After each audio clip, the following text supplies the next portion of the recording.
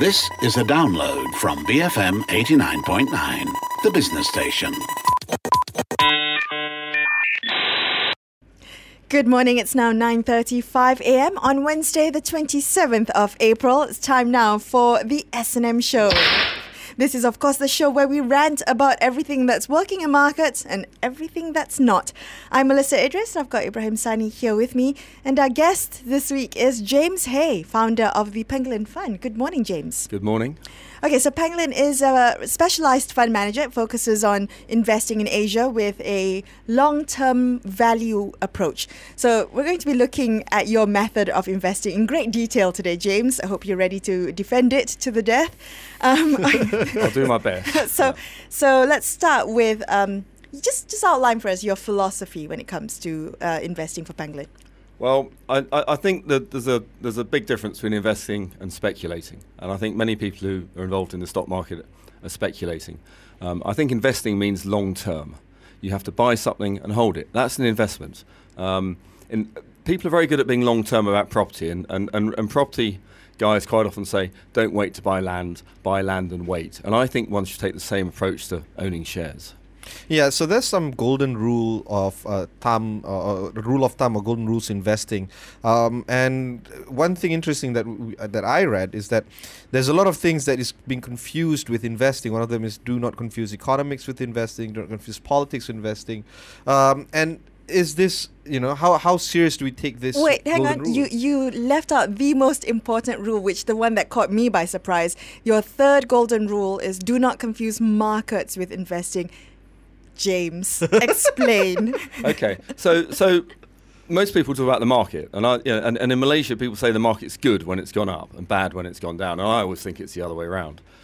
When you're making an investment in a company, you're not making an investment in a market. So, say for example, I really like Nestle in Malaysia. It's an example. We all know Nestle. It's one of the strongest companies in not just in Malaysia, but in this part of the world. If I want to make an investment in Nestle for 20 years, it doesn't really matter what the market's doing. So everyone can be bearish, everyone can be bullish. Ideally, everybody's bearish, you'll get it cheaper. But when everybody's saying you can't buy it, the market's going to go down because we're worried about the Fed, we're about some bank in Portugal or Greece, we're worried about Brexit, and all this irrelevant stuff that you hear all the time, if you focus on the fundamentals of Nestle and decide that it's cheap enough for the long term and this company's going to continue to grow, if you can get there, then you should just buy it. And every 6 months when you get another dividend, you should buy some more. And that's our approach to owning a company. Okay, so just to walk through the three golden rules that you mentioned in your March newsletter, right? Don't confuse economics with investing, don't confuse politics with investing. How can we not do that when all we talk about is the Fed? Because it's all anybody talks about, right? It's all anybody talks about is the Fed. But if you are running Nestle in this country, you've got to work out how to sell more Maggie Mee than Mammy Mee or Milo with Horlicks. Yeah, whatever. You have to fight your competition. So when you get to work every day, you look. If you're the sales director of Nestle in this country, you look at your Maggie Mee sales and you realise that Mammy have taken a bit of market share. So how are you going to respond to that? Now, whether the Fed is going to raise interest rates in 3 months or lower them in 3 months is of no relevance. If Mammy have come out with a better product, with a better taste, for less money, you have to respond to that. And this is what good companies do. Over 20 years or over 5 years or any time, people are going to be bearish on the economy, they're going to be bullish on the economy, rates are going to go up and down. But good companies respond to what's always happening in the economy. Now, there is always a parameter in all my rules. Don't invest markets, politics or economics. If things are absolutely calamitous, if there's civil war going on, then perhaps one can say maybe this isn't the best time to be investing. But again, that would be affecting company fundamentals. Most of the time, company fundamentals are not affected. Okay, so apart from civil war and strife, do you ever look at what the Fed is doing, what central banks are doing before you make an investment decision? Have you ever done that in any case? Not really. Okay. They're standing by his principles, this man. Okay. There is a fourth rule here saying that a good... Just coming back to that, right? Sorry to interrupt you, but you can get people on all the time and they can blether on about what the Fed's going to do because it's cheap and in the end there's no opinion and it's of no relevance, right? Anyone can talk about interest rates going up. That's what everybody writes about in their newsletters, but it's of no relevance to actually owning shares. Yeah, is that the reason why there is some segments or some sectors that you invest in and other sectors that you leave out? because of these speculators going on and on. Or, these analysts, they might be right, they might be wrong. Yeah, I mean, we don't invest in commodities because we don't know what they're going to do. When oil was $100 a barrel, I think most people you ever had on here probably said it's going to go to 200, right? When it fell to 40, they all said it would go to 20. It went down a bit, went to 30. They all said it would go to 15. Now it's about 40 again. Nobody seems to know again, right? Some bullish, some bearish. I wish Nobody I could knows. go back to every analyst who's made a prediction about oil and held them to their word. I really want to go back and do some that. will be right, but Yeah. we're wrong too. We make bad investment decisions. I mean, it does happen, and we make some good ones as well. Okay, so a good investment, according to the golden rules of investing from Pangolin, is if you can get it at the wrong price. What does that mean? The wrong price means you're buying it too cheaply. Yeah.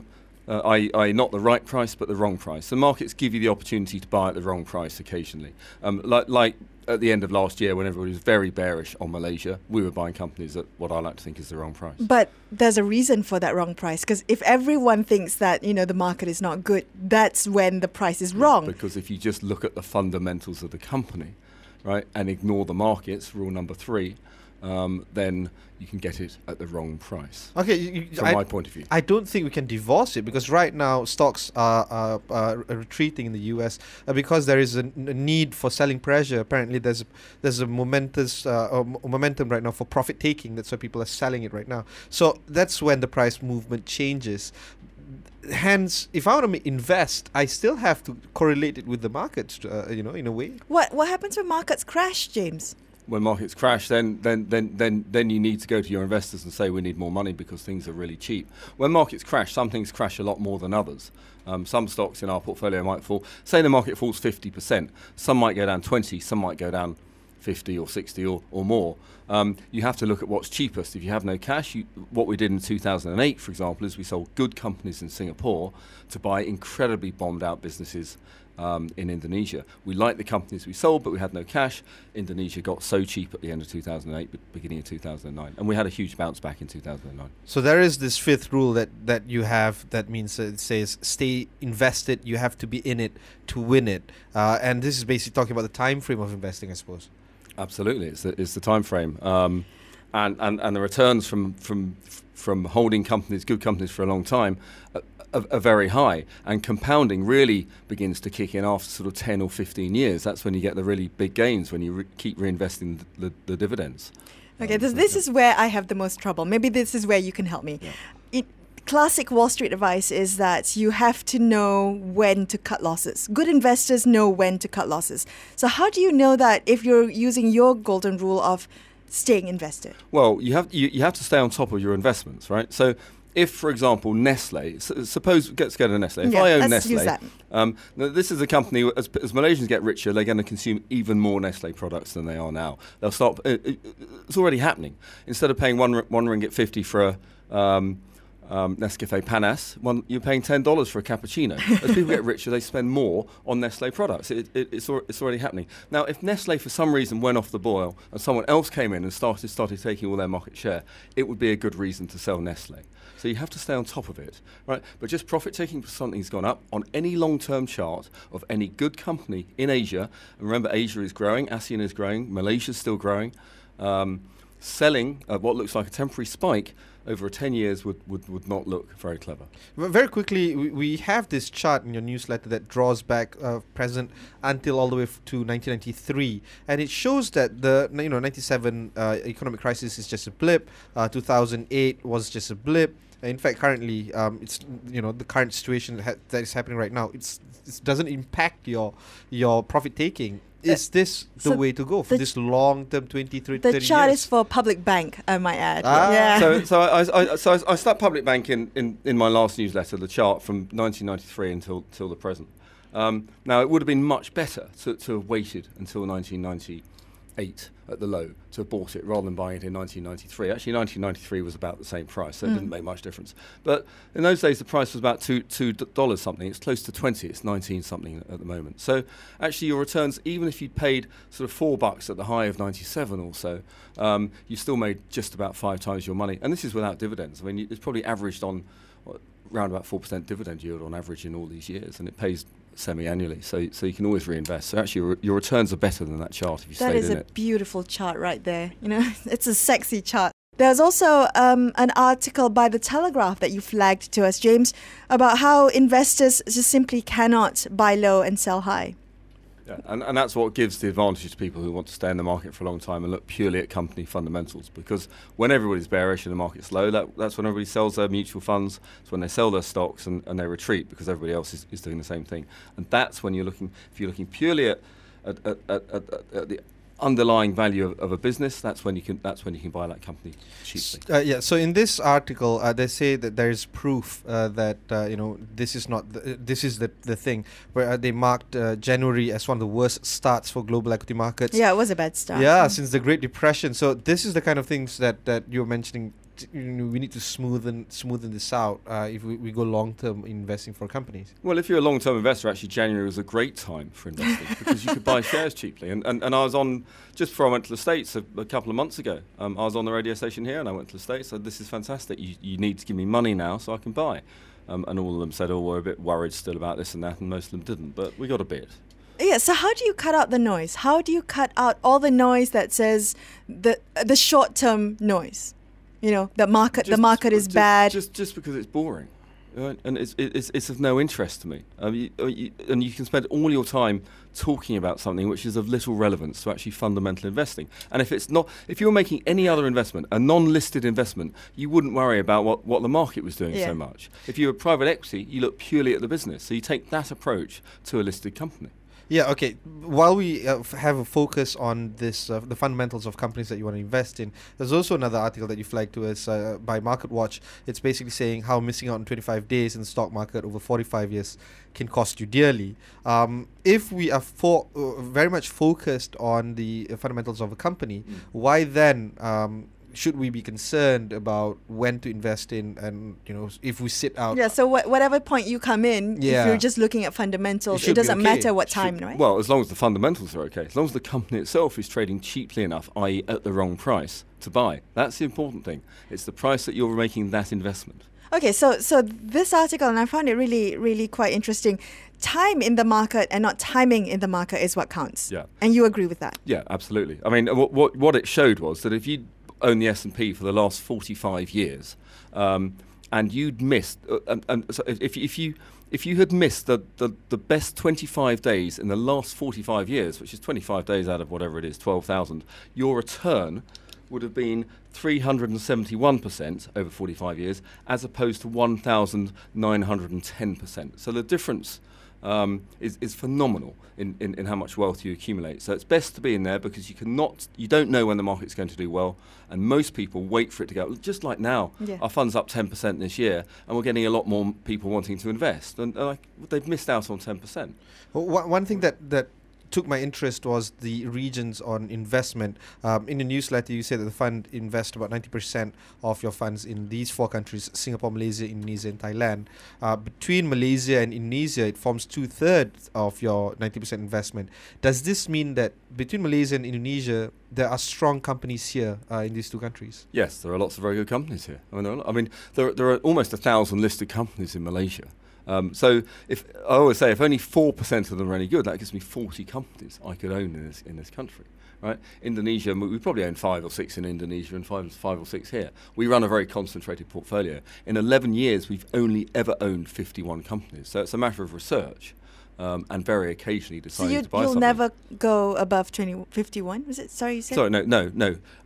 Currently, we own about 20. 20, okay. But about half the fund is in 5 or 6, and about 70 or 80% of the fund is probably in 10 names, and the others we haven't really got enough in them. Does that not? I mean, do you ever think about diversifying or spreading that? No, because actually you manage your risk by hopefully getting your investments right and spending a lot of time analysing a company and deciding whether it's really, really cheap, that you're buying it cheaply enough that your downside is protected, and then we take. I'm always told I should say large allocations rather than big bets, but actually then we take a big bet and we're very happy to put 10% of the fund into something if we can get it. So at what point do you decide to cut losses then, if there are losses? Well, we don't look at if I own a good company and the price goes down, that's fantastic because then I can buy more for less, okay. Right? The price is getting wrong or wronger. Right, so that's fine. But if the business is changing, right, if the business's fundamentals are doing badly, right, then we can sell it. Or sometimes we make a mistake. Sometimes we buy a company and we realise that it's not quite what we thought it was going to be, or the management aren't doing what they told us they're going to do, and then we will sell it, and we will sell it straight away. And we've just sold something in Singapore. We got it wrong. It was a construction company, very cheap, and it's trading at half of its NTA.